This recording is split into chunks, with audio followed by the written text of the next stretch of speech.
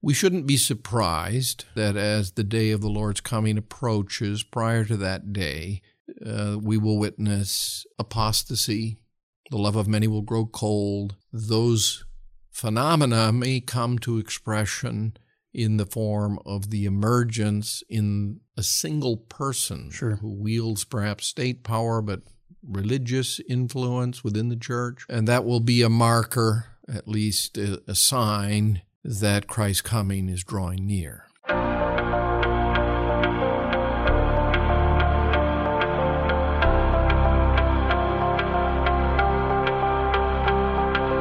Welcome to Mid-America Reformed Seminary's Roundtable Podcast, a broadcast where the faculty of Mid-America discuss everything from Reformed theology, cultural issues, and all things seminary. This is episode 67, and I'm your host, Jared Luchbor, Director of Marketing. Thank you for joining us. In our series of tough theological topics, you'll recall last week Dr. Venema spoke on the rapture, a contentious topic in evangelical circles. Staying on track with end times subject matter, we pivot here now to the man of sin, the man of lawlessness, otherwise known as the Antichrist. Who is he? What is his role in redemptive history? Dr. Venema answers these and more here on this week's episode. So, aside from the rapture, one other element of eschatology that is fascinating to consider, I would think, is this idea of the Antichrist, or man of sin, man of lawlessness that we read about in 2 Thessalonians 2, 1 through 12. A mysterious figure, to be sure, whether it's literal, he is literal, or symbolic. Many in history have tried identifying him, whether he was Hitler or Richard Nixon or who else? Dr. Venema, help us understand what the Antichrist is and what role he'll play, if any, before our Lord's return.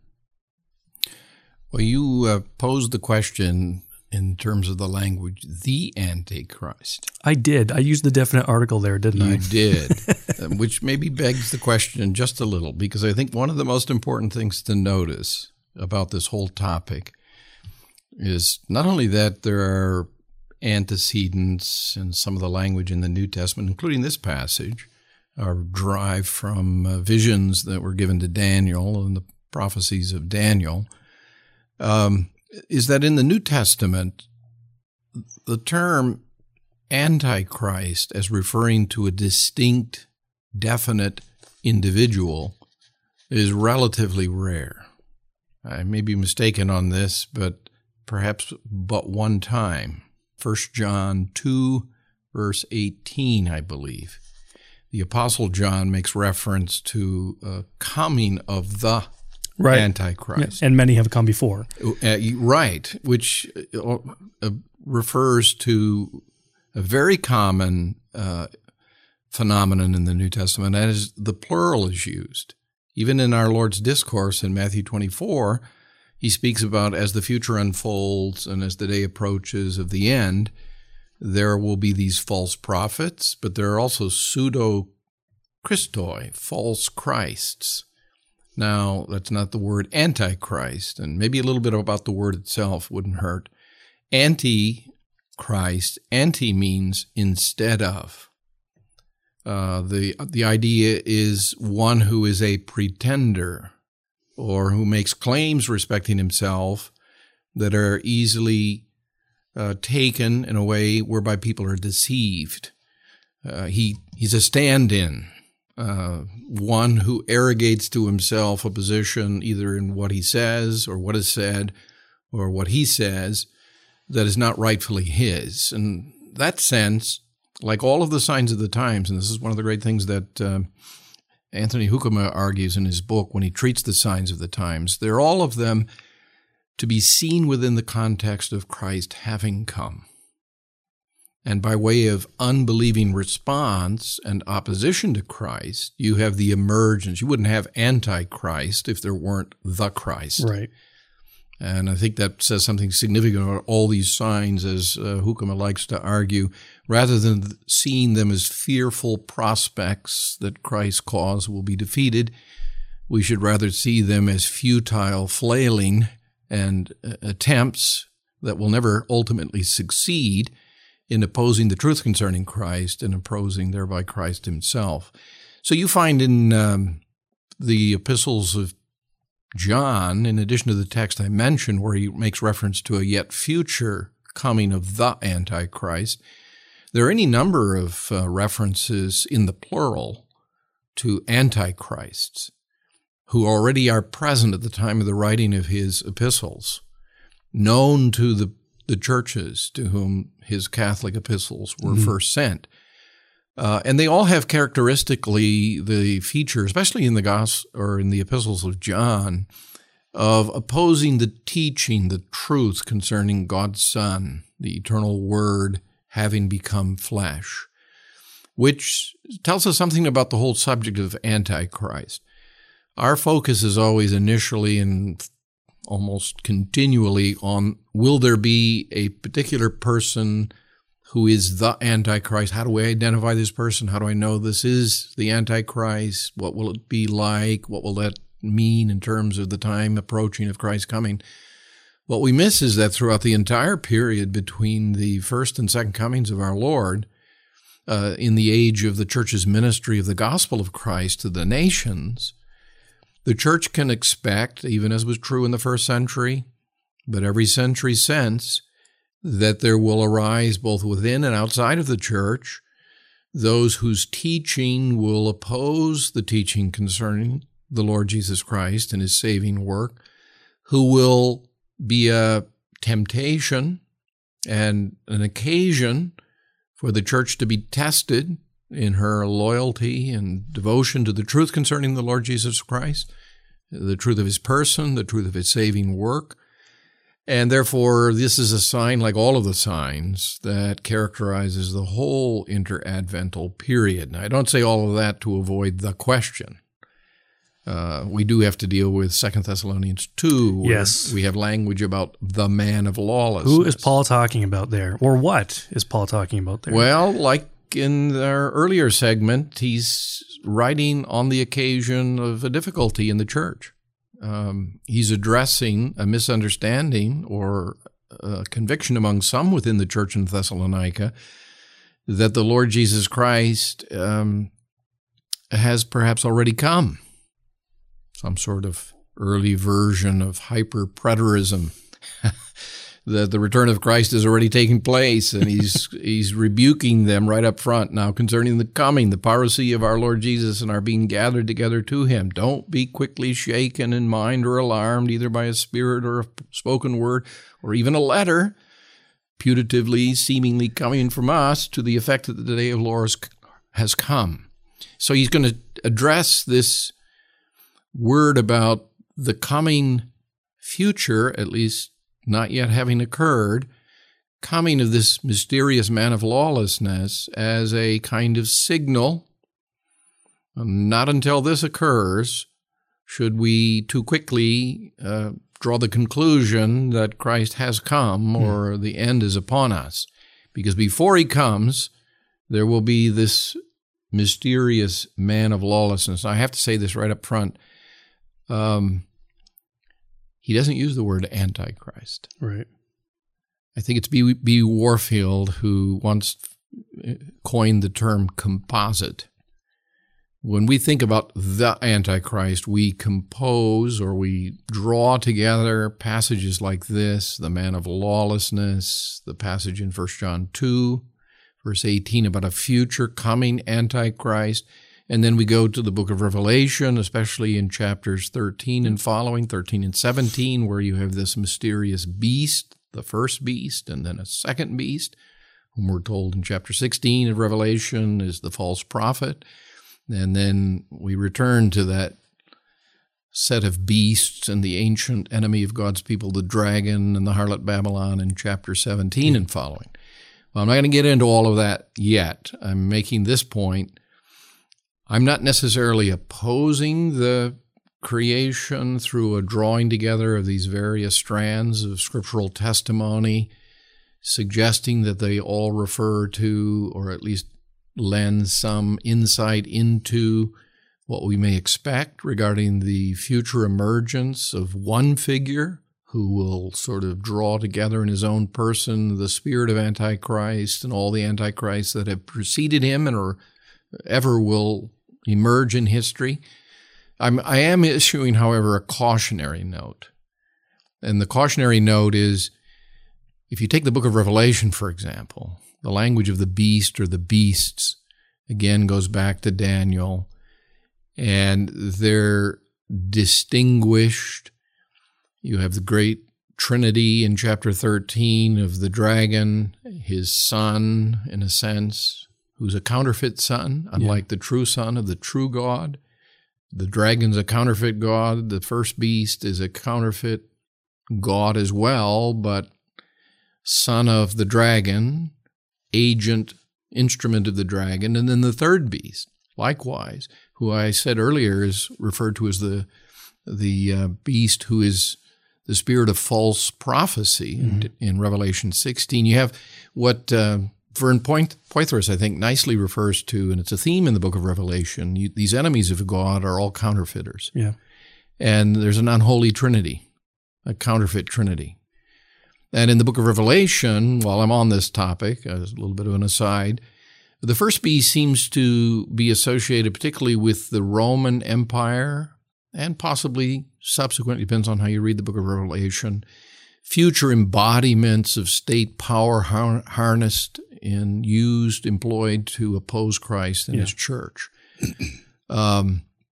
Whereas the second of the beasts is more the idea of false prophecy, opposing the testimony concerning Jesus. And that sense links up very legitimately with the notion of the spirit of Antichrist as opposing the teaching concerning Christ. Those are particular and real. They're visions that are symbolic, but they represent reality of what was transpiring already, and that's the truth of preterism. And when you read Revelation, it's already present, but it doesn't cease to be present. And so you have the same phenomenon there that you have with respect to Antichrist. You have a multiplicity of Antichrists who represent a spirit of opposition to Christ and the teaching concerning Christ. Does that get then embodied in a particular person? Now back to 2 Thessalonians 2, because if there's any passage that warrants the argument that we should anticipate one person who, through the use of state power, but particularly by way of his usurping and seeking to deceive the church, because we'll see that the province within which this man of lawlessness emerges and where he does his worst is the temple of God, which I take, and there's a long history, I'm in good company, not with all, but with most Reformed theologians, to be a reference to the church, which is the New Covenant temple.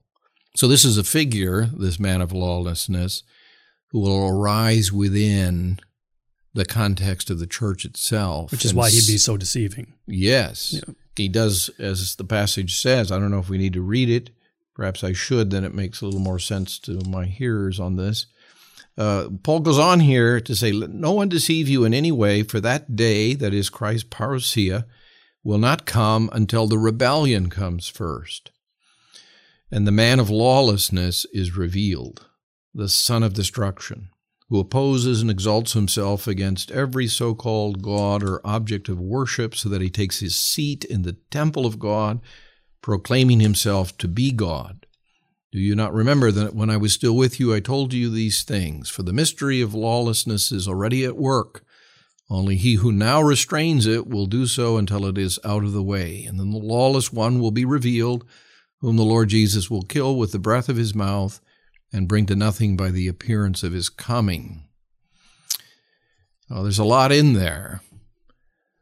But basically the profile of this man of lawlessness is a figure who within the church, and pretending to be, remember my comment about anti instead of Christ, in the place of Christ, he seeks to usurp the role of Christ and to deceive many, performing signs and wonders.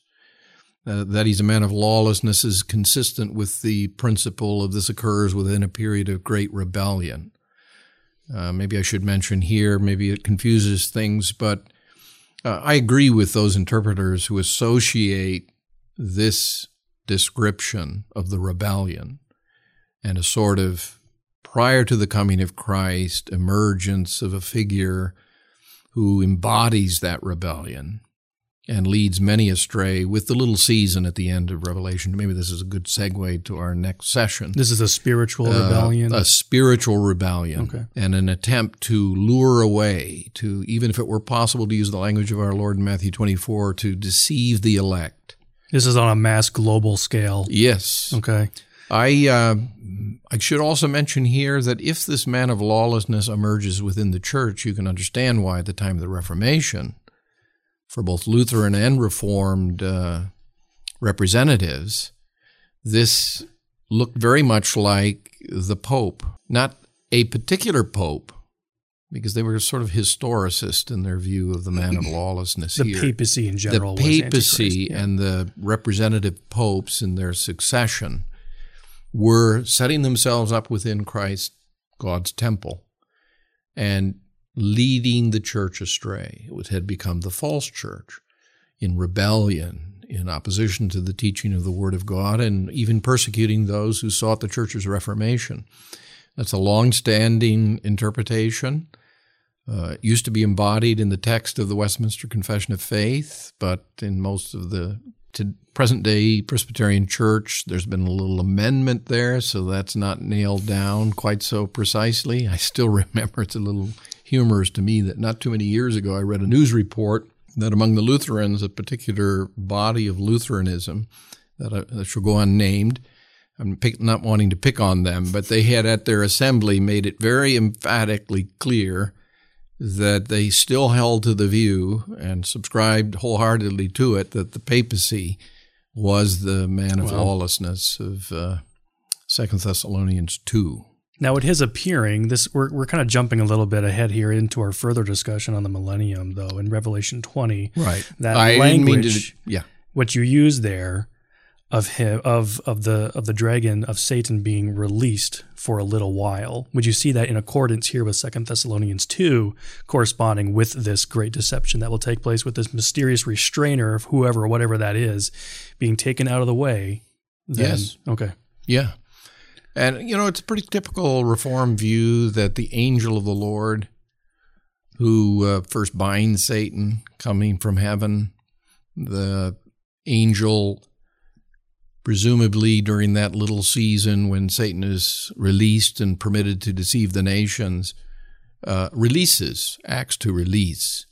That's often associated with this language here that the restrainer or that which restrains. And that's a huge topic in terms of reading this text, because Paul, the apostle, uses language that is personal, the one who restrains, and he uses language that is more generic, referring to a power or a working of some kind that restrains the emergence and the ascendancy of this man of lawlessness.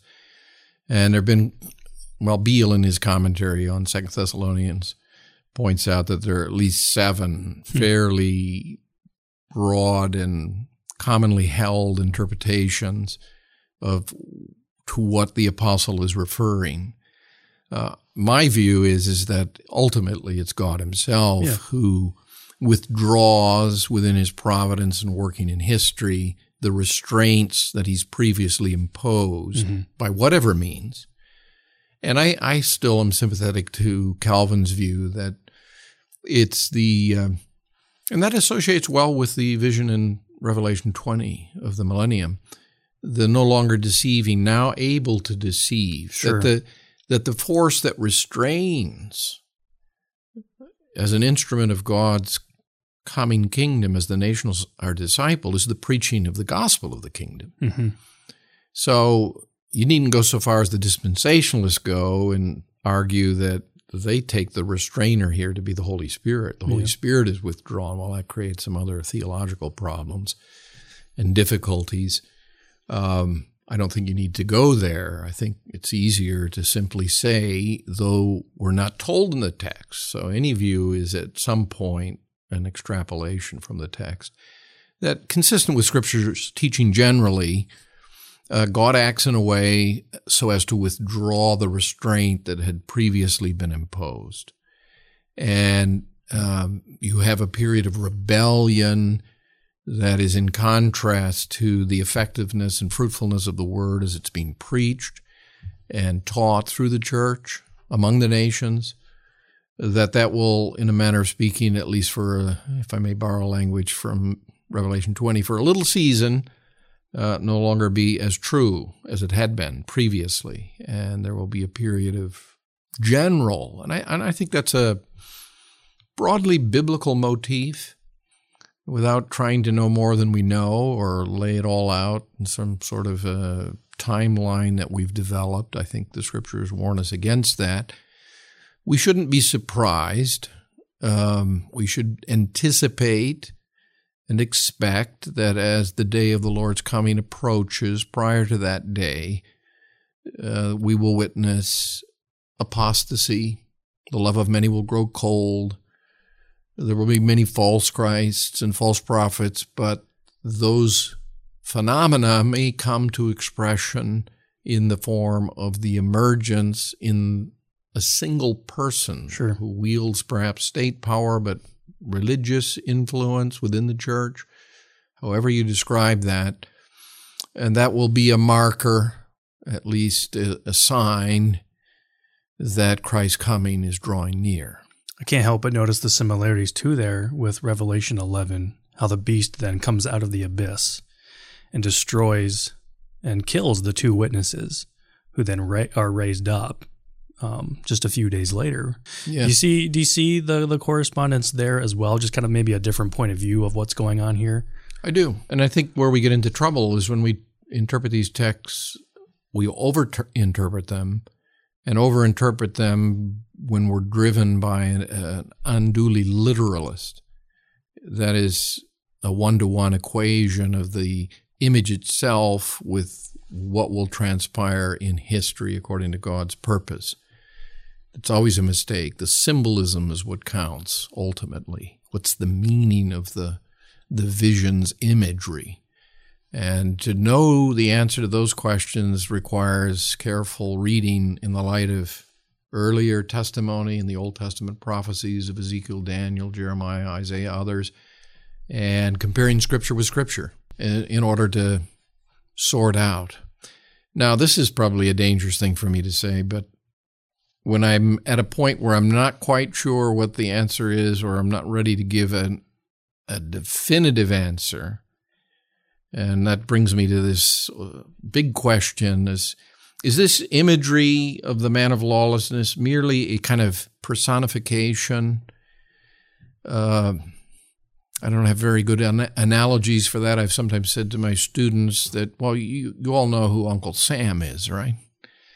Well, Uncle Sam is a figure on posters who, like an old man dressed in red, white, and blue, represents the entity called the United States of America.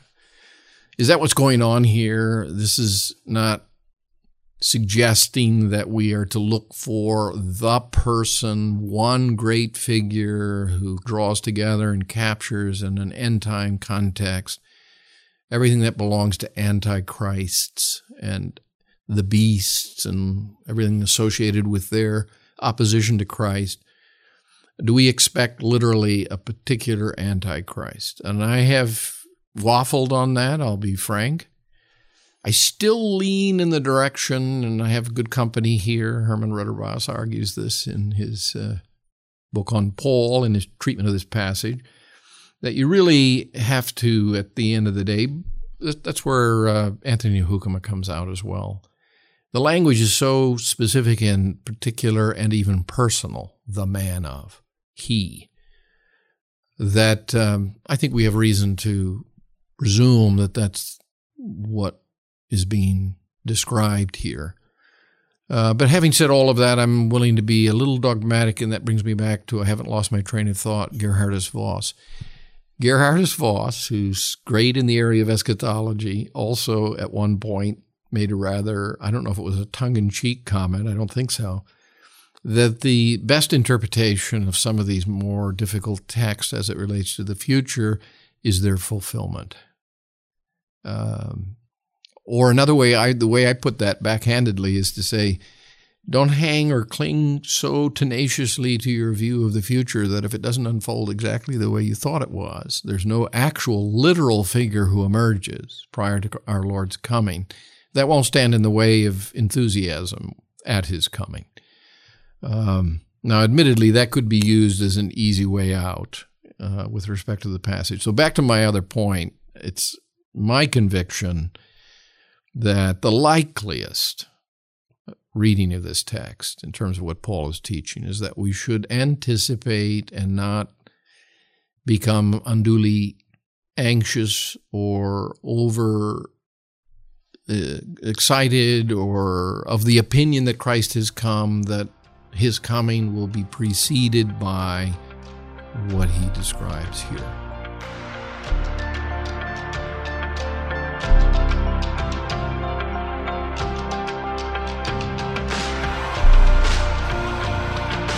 In all my discussions with Dr. Venema on this subject matter, I always leave with this important point in mind. Concerning Antichrist, do not fear and do not try to nail down who or what it is. God's purposes and history will play out as he wills. Christ will one day come for his people, and that we can rest in. But you thought a conversation about the Antichrist could get interesting. Wait till next week when Dr. Venema explores Revelation 20 and the question of the millennium. 3 hot-button topics in a row for your consideration. Stay tuned for that next week. For more podcast episodes, you can find us on our website at midamerica.edu/podcasts, YouTube, and wherever you listen to your favorite podcasts. Be sure to search for and subscribe to Mid-America Reformed Seminary's Roundtable. I'm Jared Luchabor. Till next time.